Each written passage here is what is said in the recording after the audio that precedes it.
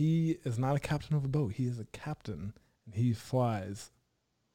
I'm gonna say jets. It's not an airplane, right? What's the difference Yeah, between an airplane yeah. and a jet? No, it's Explain. the same thing. Just airplanes have different modes of propulsion. So either we have propellers or jet engines, turbine engines. So Gotcha. That's yeah. cool. So you know, the first time I was ever on a plane, well, the first time I was on a plane, it was like a 4-seater airplane at a Sky Hmm. King Airport in Terre Haute. I don't know if you've ever flown into Sky King. Have you flown into Sky King? I have, yeah. All right. So, what is like the biggest plane you've flown into Sky King? Oh, geez. I've flown a multi-engine airplane, a small general aviation airplane into Sky King, which was one of their trainers there. Yeah. And that was pretty sketchy because I was learning to fly it. It was my first lesson there in that plane. And we landed on their shortest runway, which is like, I think 1,900 feet long.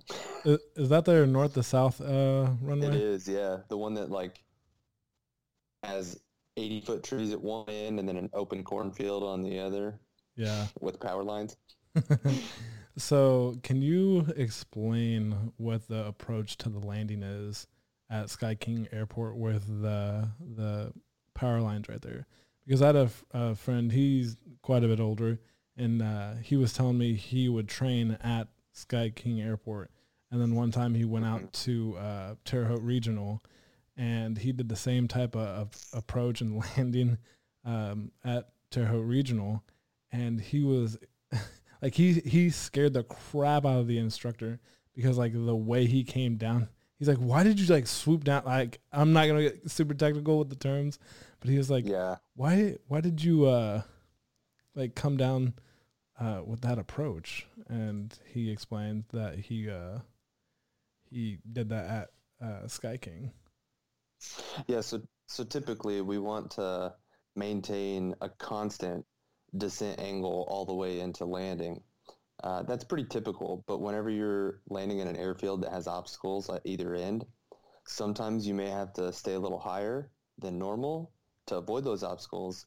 And then once you cross those, then that's when the action starts to happen. You've got to reduce your power, lower your angle of attack, descend a little quicker.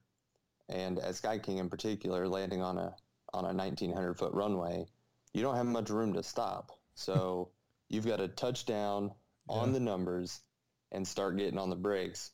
Otherwise, you're in the cornfield. So, Wow. uh, yeah. Now, when you're at regional, it's a little different because you have a 9,000-foot runway.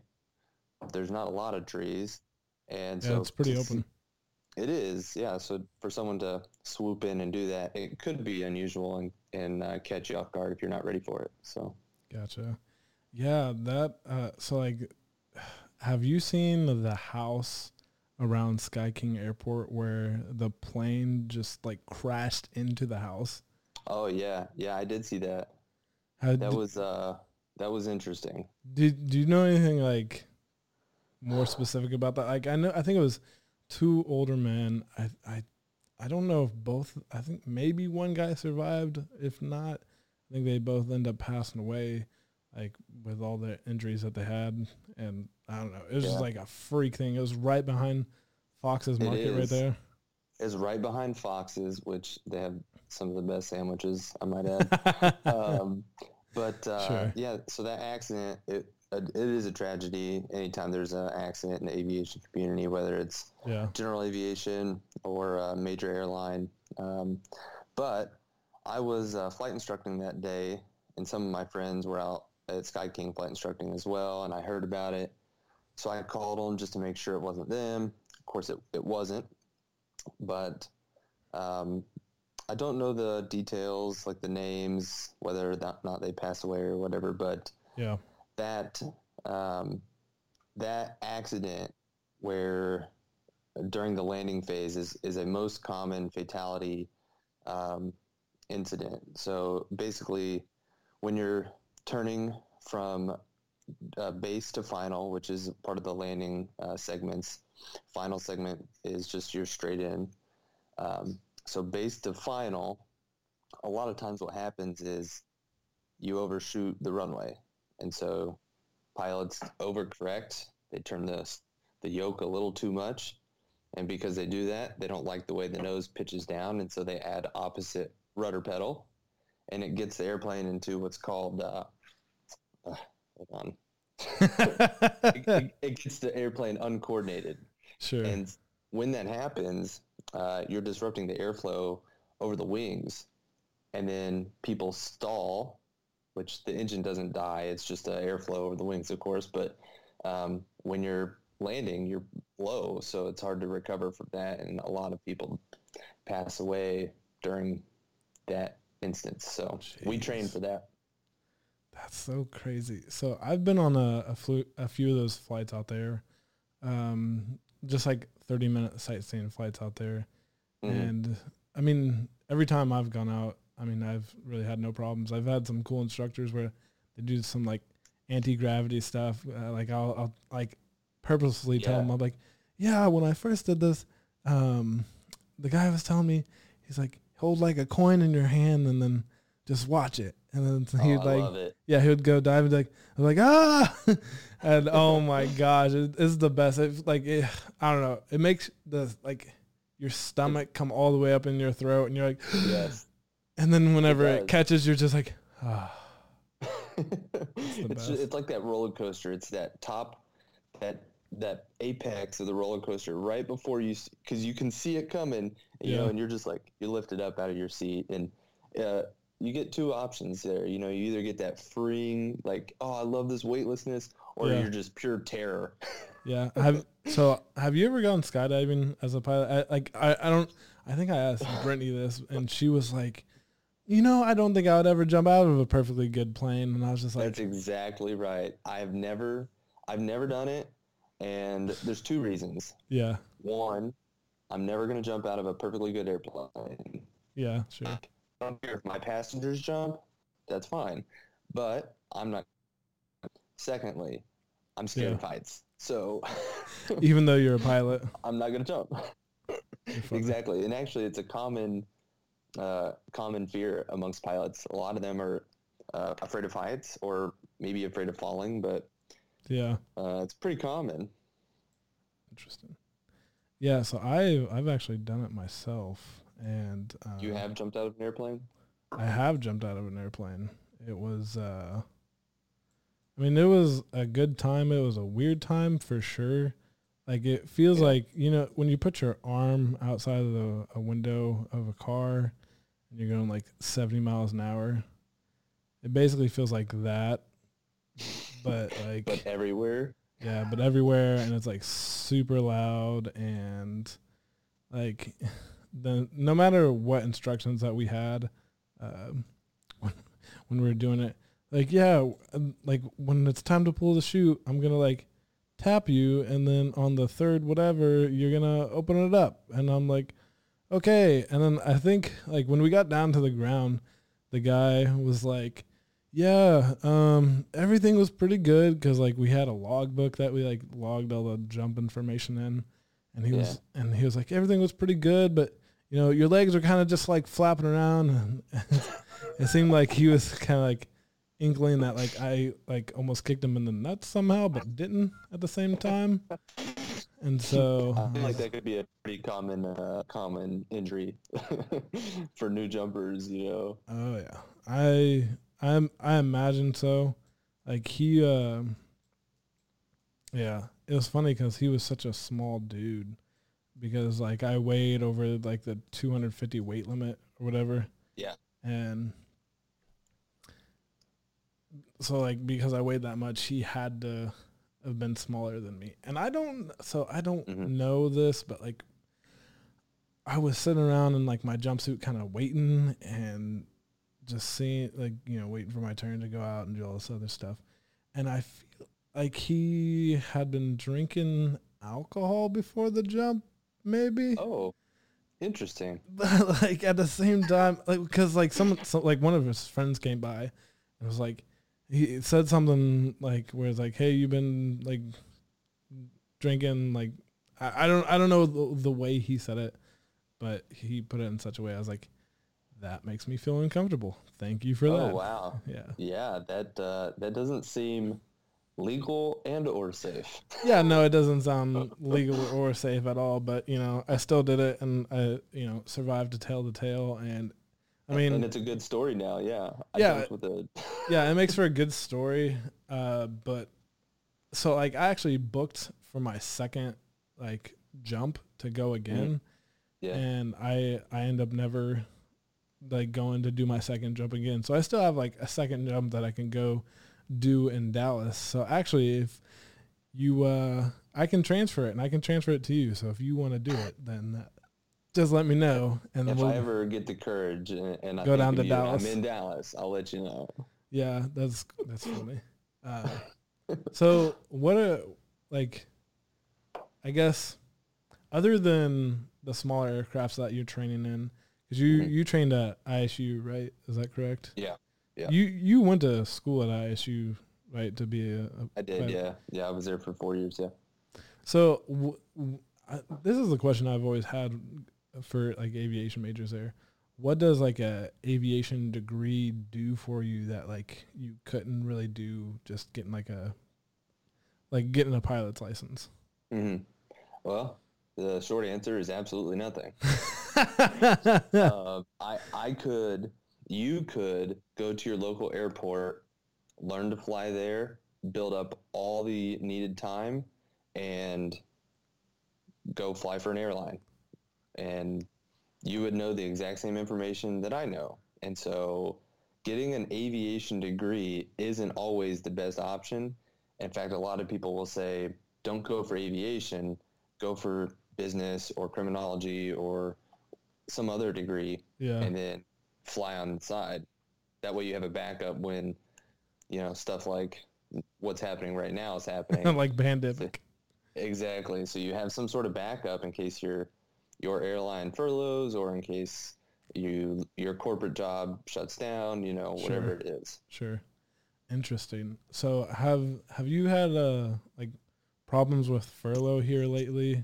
Because I think Brittany, she's only flying like 25% of what she's supposed to, I think. Mm-hmm. If that sounds about right. Our company is, we have not furloughed, and our union and our company came together with an agreement saying that we weren't going to furlough up until March 31st of 2021. So it saves jobs. People still fly. They still keep their benefits and all their medical stuff as well, which is ideal. But for some people, it doesn't. They would rather not fly and work somewhere else, I guess. So interesting. We haven't come across that because we've come to that agreement. But most airlines are in talks of some sort. They're constantly communicating, trying to find ways to mitigate the furlough. So, gotcha. So right before the podcast, I pulled up this like surprising facts or like fun facts for like aviation and pilots. And I want you to tell me if these are real and like just like what the truth is or like what you feel about them. Okay. All right. So the very first thing was pilots eat different meals than everyone else. Is that true? It is a thing that we are not supposed to eat the same meals as the rest of the crew members. So if me and my first officer, if there happens to be, let's say we're going to the airport to grab food at Chick-fil-A. Yeah. If I get a sandwich and he gets the same thing and I get food poisoning, we both have food poisoning. The odds are. Oh. And so what they do is they have that rule so that we don't become incapacitated at the same time while flying hundreds of people. Oh, that makes sense. But truthfully, does that usually happen? No. No. That's funny. We eat the same food. Gotcha. All right. So, I don't don't know if this one's really surprising, but a Boeing 747 is made up of 6 million parts. And aren't they retiring the 747? Is that right? Yeah, the only airlines that are flying 747s right now are mostly cargo airlines. So UPS, Atlas, and a few others. But yeah, so you said 6 million? Yeah, 6 million parts. I mean, I believe it easily, to be honest. I feel like that's low. Really? I feel like it's low because those planes are just massive. Now, if we're talking parts, like we include rivets and screws and, are they including all that? Because... Hey, man, I'm on beattraining.com or BAAtraining.com, whatever that is. Yeah. So 6 million. I guess that sounds right. Do you think there's more? Do you think there's more parts in a car than a 7? No. Like, do you think there's more parts in like maybe? Well, I don't know what you're considering parts versus like components. You know what I'm saying? Yeah, that's true. So maybe there's no way it includes like all the sub assemblies of like screw rivet or whatever. Maybe it's like more comprehensive than just that. I don't know. Yeah, it definitely could be. Gotcha. All right, so this is actually a pretty big one, and this is something Brittany brought up when I first talked to her, and I hate that it's a lie now, and now it like kind of makes me a little bit more afraid. But the third thing is more than 80% of the population is afraid of flying. What do you think that's accurate? 80% of the population, man. Yeah, so like my grandma, she's never been on a plane. She will refuse to go on any plane ever, and that's just not going to happen. I want to say that is mostly true, and the only reason I know this or think that is because if I go to a friend's house, or if I go to a church, or if I go to a party or wherever, and then these people know that I'm a pilot, they always ask me about turbulence and what happens if the engine fails and what about this and what about that. And I'm sure. You got to explain yourself, and you got to reassure them that it's not going to happen. So I believe I think mostly 80% is probably accurate. It might be a little high, but yeah. So what I was talking about earlier about turbulence, I don't know if Brittany told me directly, but she put it on her TikTok, and it was like I always heard that planes are not a single plane has ever gone down because of turbulence. And then I heard like her stat that she said on TikTok, and I was like, "Are you kidding me?" That I was living my life by that. I flew all the way to Australia, and like towards the end of the flight, turbulence got so bad where there was women like gasping because there was like a fair amount of turbulence. Yeah. And so is that true? Like, have planes gone down because of turbulence or no? There's always the exception, but in my personal experience, I do not know that would be true.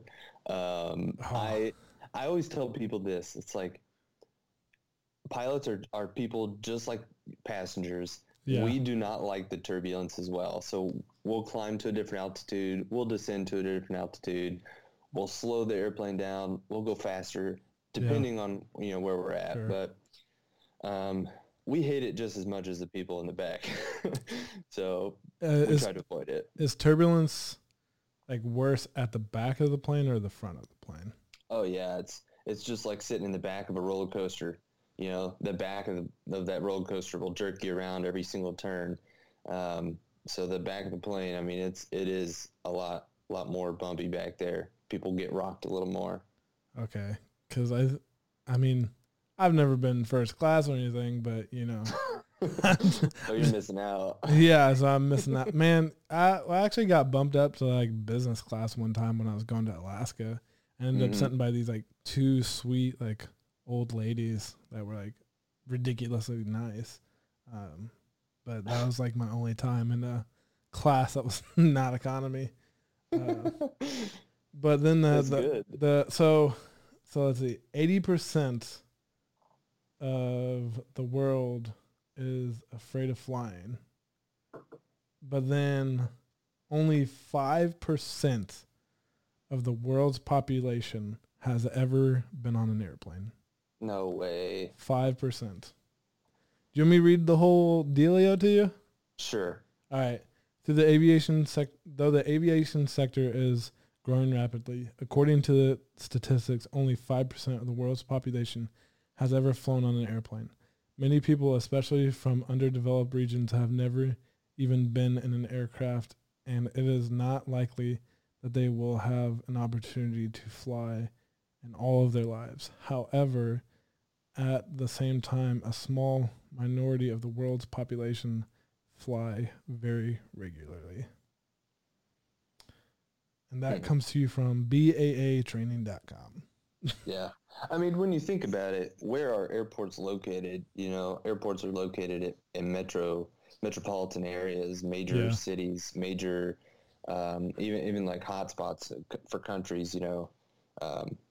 So it makes sense. Yeah. I think in the U.S. we have access to aviation pretty freely and frequently. Like you said, I can go down the road and go to Sky King and just hop in a plane. Well, a lot of people don't realize that's even an option. Like I only found out that it was an option that you can go do like a 30-minute flight around Terre Haute, because one of the girls I was dating at the time, her dad was he ended up getting his private pilot's license, I think is what it's called.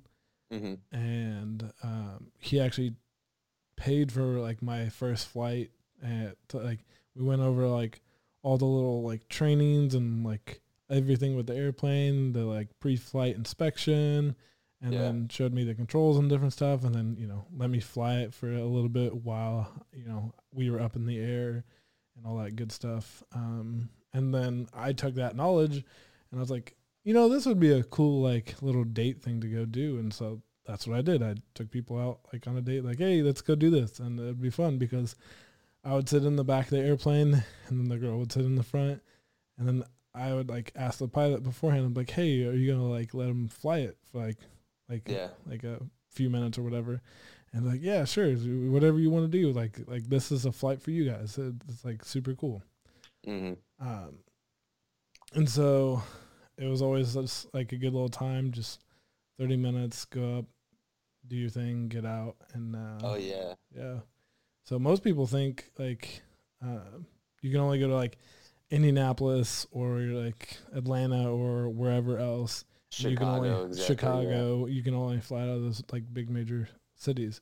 Like there's not really like I guess commercial flights it would be. Is that right? Like if you can take because no one can really take a flight out of Terre Haute unless you have like your own plane or your like. Because my mom, she actually flew into Terre Haute when she moved to Terre Haute. So she flew from like California to Chicago, then took a plane from Chicago to Terre Haute, but that's not even an option anymore. Yeah, that's long ago. It would have been an option, but they don't do that anymore. The only times that you get to fly into smaller non-metro airports like Terre Haute would be if you chartered an airplane. Yeah. So sometimes basketball teams will fly into Terre Haute on a chartered aircraft to fuel up.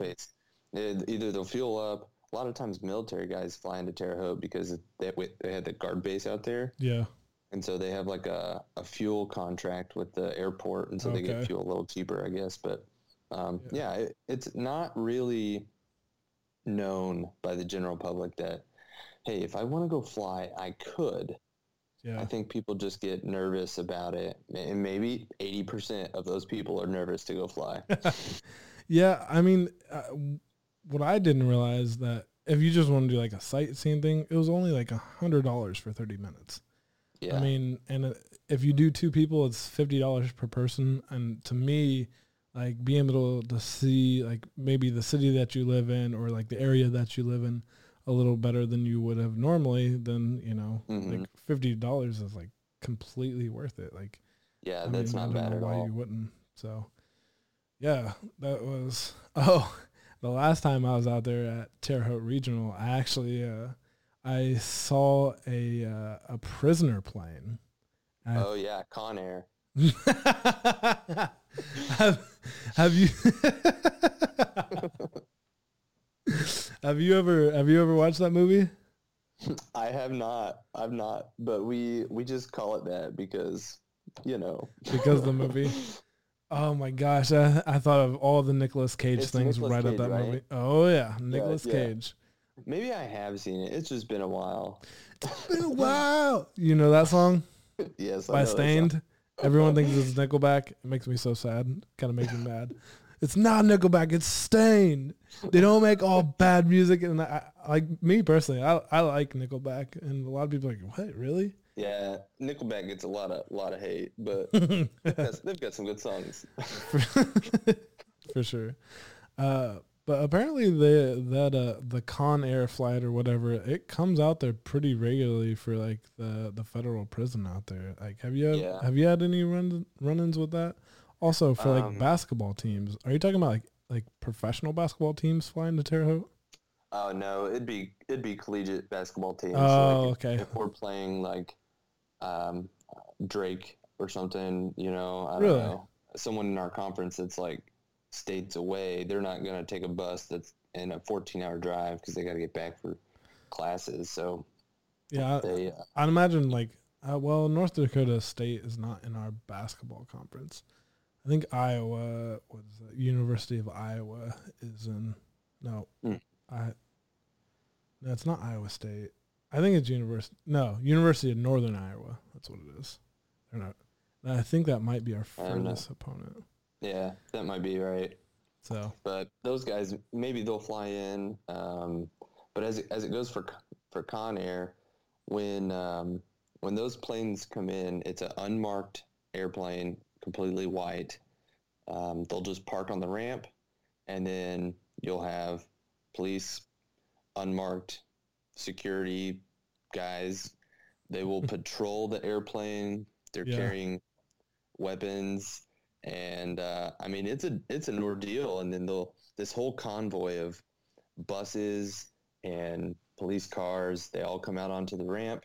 yeah, They line up in front of the airplane, and then they'll pull up the air stairs for the passengers to get off, and they'll sure. just walk out single file. Or sometimes there's only one, Just but one person on the whole flight.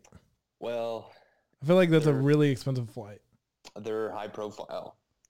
Oh, Yeah, so if you remember the Boston bomber, yep. He's in so Terre Haute, isn't he? yeah, so he was they actually did a test flight. So they brought in an empty airplane and leaked out that the Boston bomber was going to be on the plane, and so they just tested to see what the public would do and how they would react. And so they flew in a single plane Wow. with no one on it, and then just to see what would happen. And then they brought the actual plane in a couple weeks later. Really? Yeah, I but most of the time they shut down the ramp. Nobody really gets to move, and if you get too close, I mean, they're looking at you. Wow. Yeah, I never even heard about them doing that at all. Like, wow, that's crazy. When you were doing training, because you don't really fly out of Terre Haute, really. You Not do, anymore. Now I haven't been out there in probably 3 years. I'm guessing. yeah. Last time I took a flight out there, the guy that was flying me, I can't remember his name. Super cool dude. He is fairly young, but he was like, my friend asked, "Do you get any like famous people that ever like come out here?"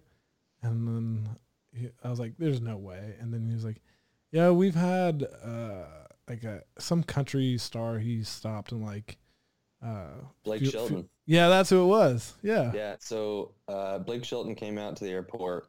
Christy was actually working at the airport at that time, and yeah, so this chartered plane flew in for fuel. It was just a quick turn, meaning they're just going to stop, get fuel, go to the bathroom, and leave. yeah.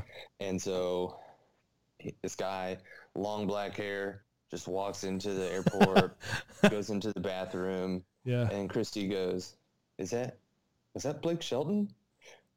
And she didn't get his autograph or anything, but she did give him a Tootsie Roll. They had little candies at the desk. And she, would you like a Tootsie Roll? Hey, is Christy still right next to you? Yeah, she is. Hey, give the microphone to her and let her tell her little experience. I'd be curious to see how she reacts to it. Here. Welcome to the podcast, Christy Hey, Adams, wife of Jordan. All right, tell me about your Tootsie Roll time with Blake Shelton. So he walked into the bathroom and I was like, is that Blake Shelton? And I didn't ask the pilot that, but he handed me his credit card and I noticed the company on the credit card sounded really familiar. So I acted like I was, this is going to be really bad. I acted like I was running the credit card, but I decided to Google the company name and found out that it was actually Blake Shelton's company name. And I was like, no way, that really is Blake Shelton. Like, I'm not just making this up. And so I asked the pilot if I could get a picture with him, and he said, I don't know, we'll see if he will let you. Yeah. And so I was like, okay, no big deal. And so then he came out of the bathroom, and I said, hey, would you like a Tootsie Roll? And he just like laughed at me and said, no, thank you. And I think pilot had sent him a text message like, hey, she knows who you are or something. I don't know. Like, I could be making that up. But he like bolted back out to his airplane and they immediately left as soon as I rang up their card. So so I think I remember a time, this is kind of pivoting. You're obsessed with Trump's airplane? Oh, yeah. It was so cool. That was like the award that I won for student ministry. Was like most likely to hijack Trump's airplane. So I've actually, so when Trump came to Terre Haute, I went to the rally just to go see what it was about. And I like barely got into there, but like I only got into like the waiting area. I didn't get into the auditorium at Indiana Theater. Yeah, that's right. Yeah. And then I ended up leaving early because I was like, this is stupid. I can't even see him. I can only hear him. And so it's like, what's the point of even really being here? So we left, and I was like, I guarantee you he flew into Terre Haute Regional. Guarantee you. And so me and my friend, we got out, and then we drove down to Terre Haute Regional, and sure enough, there was his plane, Trump, and it was like obviously like massive, especially just for one person, and it was like fairly impressive, and I was like, well, that's pretty cool. And like I took a bunch of pictures and whatnot, and he came through probably 10, 20 minutes after that, and then got on, waved, and then was out. So yeah, they wouldn't let any of the employees on the ramp. Only our owner was on the ramp, and then they had all the, like, I guess CIA agent or special agents, whatever, that were like completely around the airplane, blocking him in, and then they had all of his security guards blocking him, so we couldn't even see him. Like, I think I saw his hair, but I wasn't even allowed to open the door. Like, as soon as I opened the door, they were like, whoa, shut the door. And I was like, so sorry. Wow. So, yeah, it was so very crazy. And I was working at the time, so it was very secretive, and there were a lot of people there that I had to try to keep out of the FBO, and it was just crazy. But Gotcha. Yeah, so I ended up going to that Trump rally, didn't see him, then left, and then I went to, what's his name? He ran in 2016 on the Republican ticket. He went to Woodrow Wilson for his little dealio. What's his name? He's a senator from Texas. Senator from Texas, who is that? Ted Cruz. Ted Cruz. Yeah, I went to the Ted Cruz one, and the Secret Service detail that he had was not even remotely similar to what Trump had. So Ted Cruz came like probably a few weeks or a month before Trump came, and I went to that. There was like metal detectors, but like it was like so lax that like I actually end up getting up on stage, like on the risers behind Ted Cruz. because I had some actually. Do you know? I'm not gonna say their names, but I'll ask you later. And but well, actually, I know that you know them. But anyways, they're like, I was like, how'd you guys get on stage? They're like, this, that, and the other, and I was like, and then I was like, oh, that's really cool. She's like, you want to come up on the stage with us? I was like, sure, yeah, why not? It'll be a good time. And so I ended up getting up on stage with Ted Cruz, his wife, and his kids. And I was actually in the Tribune Star newspaper. You can actually like see me on the front page, like standing behind Ted Cruz. It's absolutely the best.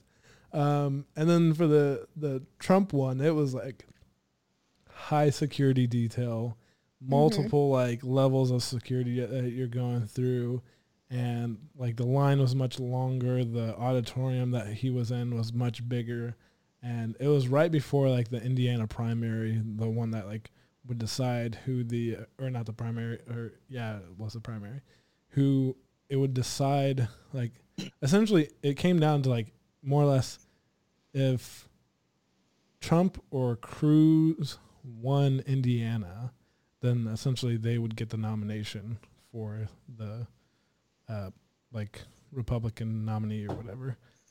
And they both came to Vigo County because Vigo County has chosen the winner for several years, right?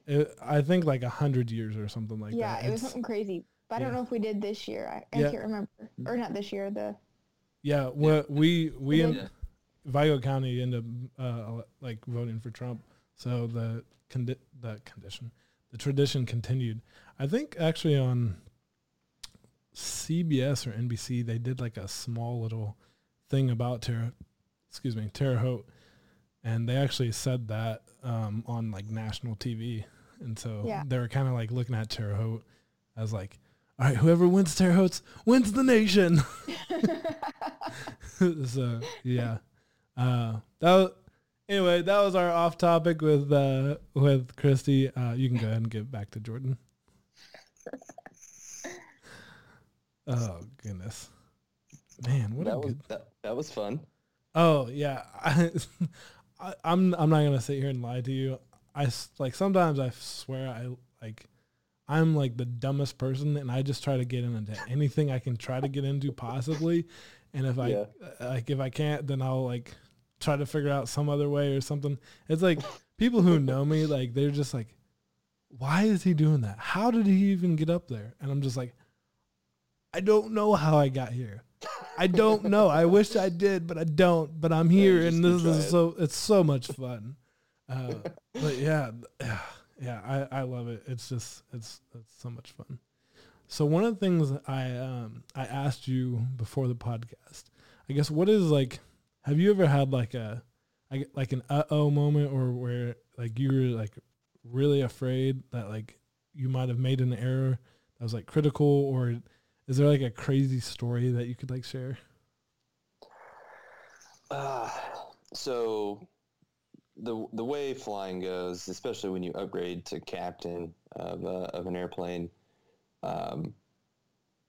they always say that your first 100 hours is where you learn the most, the good and the bad, what you did right, what you did wrong. Yeah. My very first day as captain, very first day, we are flying from Newark, New Jersey to Raleigh, Durham. Okay, yeah. We land in Raleigh. Everybody deplanes. We're ready for our next flight. We board all up. We're flying from Raleigh to Houston. And so there's a little bit of weather in between us. I'm the pilot flying. My first officer, my co-pilot, is a brand new guy who has the required FAA experience, but he has maybe 100 hours in this type of airplane that we're flying. And so, wow, he's brand new. Anyways, so I'm a new captain. He's a new first officer. We take off, and I have the flight attendants call me. They're like, hey, we have a passenger that might be getting sick. I'm like, all right, well, just keep me posted. So we continue our climb. We get up to altitude, and we have intercom system that we can talk to the flight attendants with, and they hit our emergency button. Wow. And the emergency button usually is not a good thing. Sometimes it's an accident, like, oh, I didn't mean to push that button. But it always sends that adrenaline rush and that heart, that stomach sink, that like, oh, what is it now? Oh, my goodness. And so we get up to cruise, and they say, hey, we just had a passenger stand up to go to the bathroom. They passed out and hit their head on the seat, and they were unconscious. No. Oh, no. Literally my first day as captain. Wow. Right? So they give me all the information. Me and the co-pilot discuss our actions that we're going to take, and we decide that we're going to call the medical doctors, because we can get a phone call through our radio system and talk to doctors on the ground about what's going on. Yeah. Now, the options that we have here are: do we return to Raleigh, where we just left, and let these paramedics take care of her there? Is it severe enough that we have to do that? But we can't, because we're too heavy. We have a lot of fuel. We're fueled for like a 2-hour flight, Yeah. And so all of this is happening, and it's so stressful. And it took about 30 minutes to get everything ironed out, where the doctor decided that it was a form of, like she just got vertigo is what it's called. So she had some form of vertigo. She got dizzy, and she fell over, passed out. Yeah. So they said, just monitor her vitals, give her some drink and some food, and you should continue to Houston. It's like, okay. And so during that whole process, like, I'm thinking, did I make the right choice in continuing to Houston, or should I have returned to Raleigh? Wow. As a brand new captain, it's always hard to make that choice. But in the end, we're about being safe. And so as long as her vitals were fine and she was conscious again, then we're okay. 20 minutes into this whole incident, a lady was like, I'm a nurse. And so even though we asked for help in the beginning, we're like, is there any medical professionals on board? No one answered. Of course. And so we're dealing with all this. And then finally she's like, I'm a nurse, I can help. And it's like, well, thank you for helping now.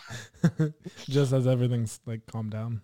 Yeah, now everything's almost over, but you can at least help us monitor her. So that was probably like my craziest incident that I just remember in the back of my head. Sure. Yeah, I couldn't imagine your very first day. I imagine when you got to the ground, you were like, just. Yes.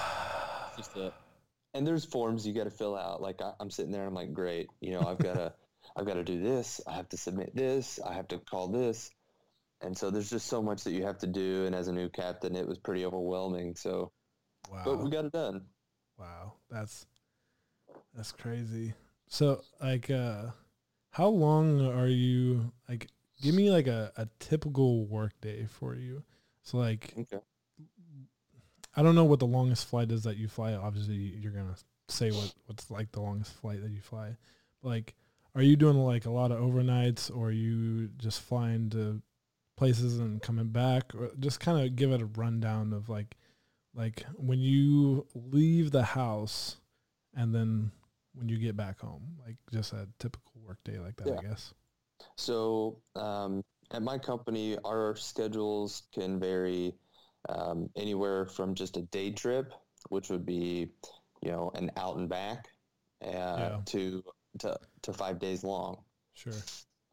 So this next trip that I have that leaves tomorrow is a 5-day trip. So I will do 2 legs tomorrow, and me and my first officer will switch back and forth between legs. So I'll do the first one, he does the second one. Yeah. And then we overnight. So sometimes you just do 1 leg a day. Most times you do a minimum of 2 legs a day. Other days you do 4 legs, and those are your long days, Um, the longest flight that we do, it's actually one of my favorite flights because for the legality reasons of pilots, if you ever get stuck on an airport tarmac and they're like, the pilot's timed out. Oh, that's happened to me before, and I don't When- even want to get started about it. it's super unfortunate for everyone. But like we do our job, and whenever we time out, like we can't do it. Is Basically, it? Do you time out at like 10 hours? no, it's actually 16 hours is the max. Wow. So- That seems like that still seems like it's like way too much. Well, imagine like my day. So I start at, let's say 7 a.m. 7 o'clock show time. That means we'll leave the airport at about 8 o'clock in the morning.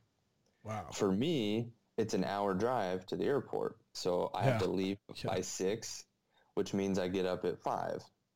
Yeah. So my day started at 5 a.m., but my timing of, the FAA, my duty, as they say, only starts from when I show up to the airport. Wow. So at 7 o'clock, but I've already been up for 2 hours. So I could, in theory, have an 18-hour day and just be completely wiped, Wow. So there's reasons why they do the safety stuff. But our longest flight that we do, and it's probably one of my favorite flights, is from Miami to Minneapolis. Why that flight? Well, a couple reasons. So it's a 4-hour flight. Usually we're full.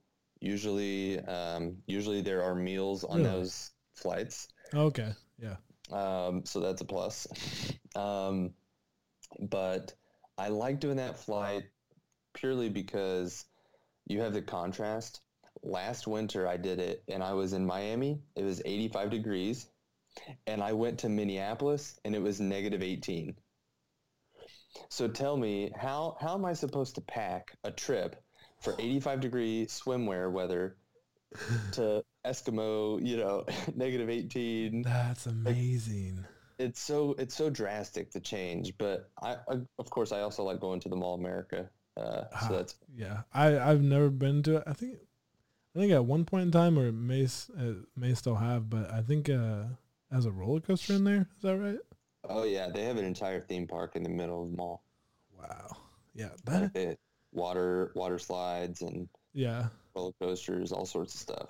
What an interesting thing to do. Like you're literally going from warm 85 to cold negative temperatures. Like it gets cold in Minnesota. It gets real cold. Yeah. Man, that is so But crazy. I really like that flight. It's really we do 2 legs those days when we have real long flights like that. Yeah. Due to legality reasons, you can only fly so much, and so that one leg takes up over half of it. So you can't fly much more than maybe one other leg, you know? So one of the biggest questions I've always had for like a pilot is like how are you maintaining like a good like I know you don't have any kids, but you got 2 huskies. And, Yeah, we get but you like I imagine it gets very difficult, especially if you're driving an hour to the airport and an hour back home, and some days you're doing like a 5-day trip like you're doing now. Mhm. I feel like well, Brittany was telling me, she's like, for her it was like really good because after like 5 days she kind of gets like sick of her husband or whatever. and then she's like, okay, it's time to go. All right, well, and then she like goes and does her thing, and then comes back, and then she'll have some time together and whatnot. But like, how does that work out for more? If that's too personal, just like we can go on to something else. But I'm just like curious how that works.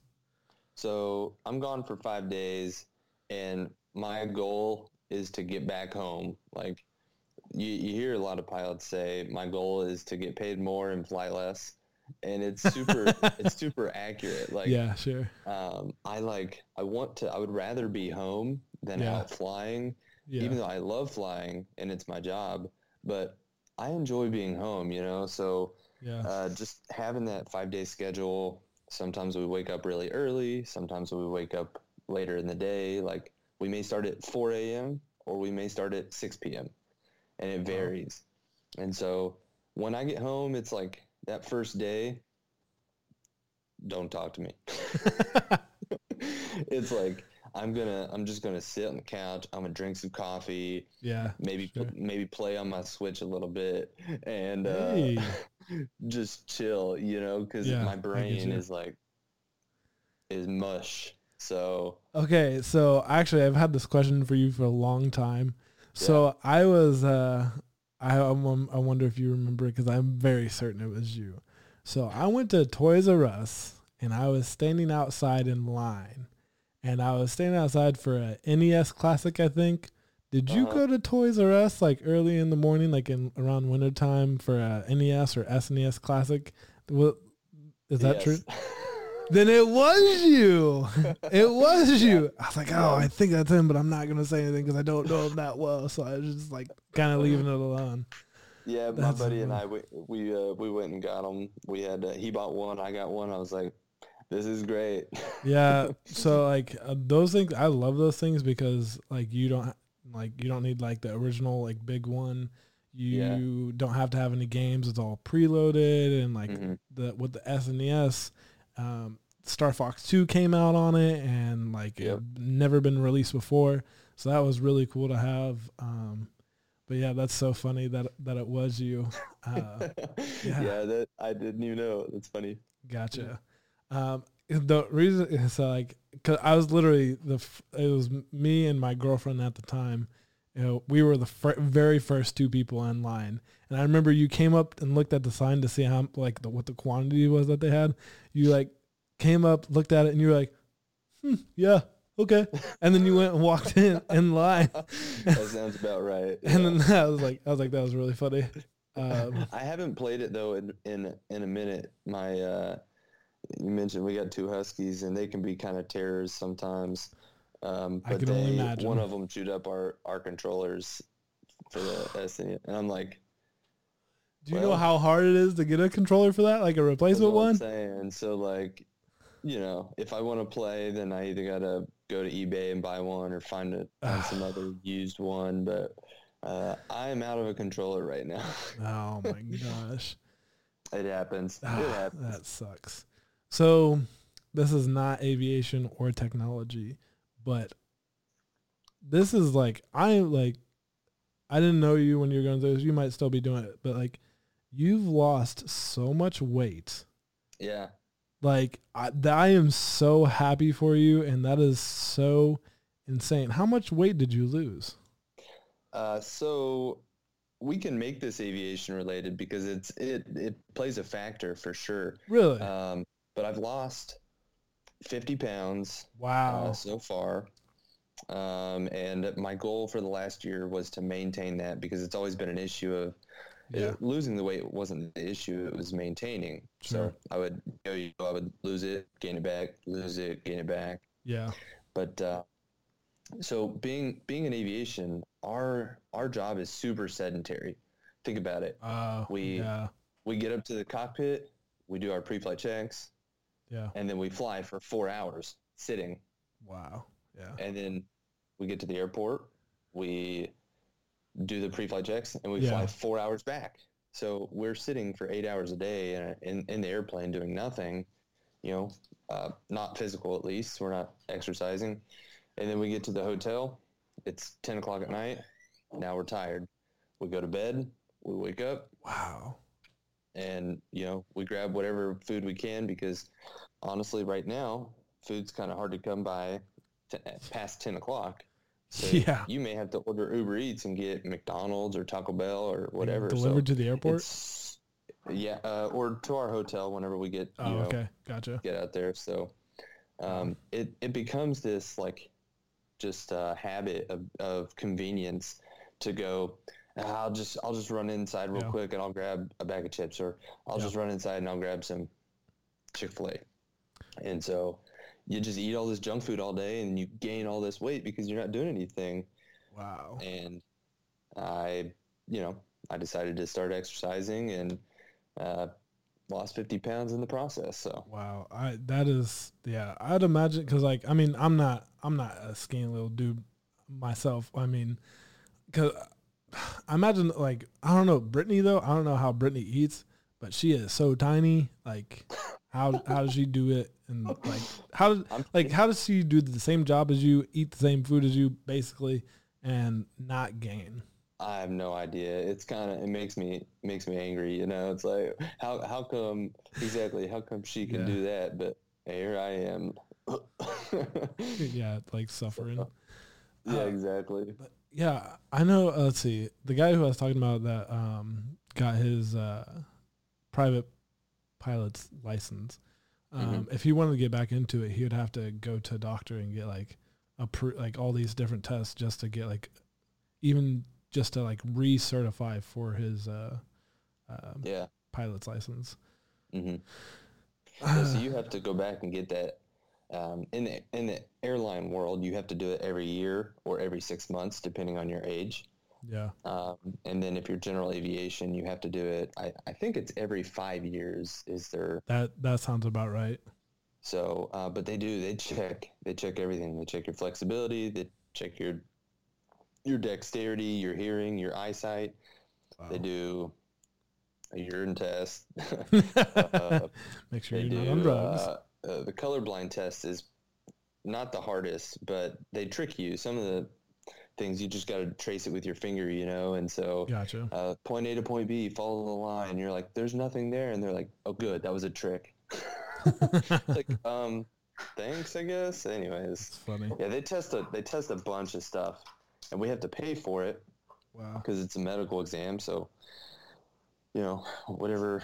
Some places it costs $100. Some places it costs $300. Wow. And if you got to do that every year, you know, kind of gets pricey. Yeah, I mean, it definitely adds up for sure. Well, Jordan, that was all the questions I had for you. And we're right about an hour. We're like 3 minutes from an hour. So I've actually had some problems with the video. Like kind of messed up a little bit in the beginning. But I'm still going to publish the video because I'm still like super proud that I got this to work basically like the way I wanted it to. And I think it's going to come out pretty well. Congratulations on losing all that weight and maintaining that and, you know, keeping it off. That is like, that's a big deal. Like 50 pounds is nothing to shake massive, a stick at. And then, do you have anything you want to say or any final remarks? You know, right now the aviation industry is kind of struggling, and I know that people are scared to travel. But we're taking extra precautions. We're cleaning in between flights. Everybody has to wear a mask in between while flying. We hand out hand sanitizer and sanitizing wipes, and we're all doing our part to make sure that traveling is safe. And so go fly, go travel, go do your stuff because we want you to fly with us. You know, Jordan, I couldn't have put it better myself. Very eloquent. And if that doesn't get people to go fly, I don't know what does. Jordan Adams. Well, let's hope so. There it was. Thank you.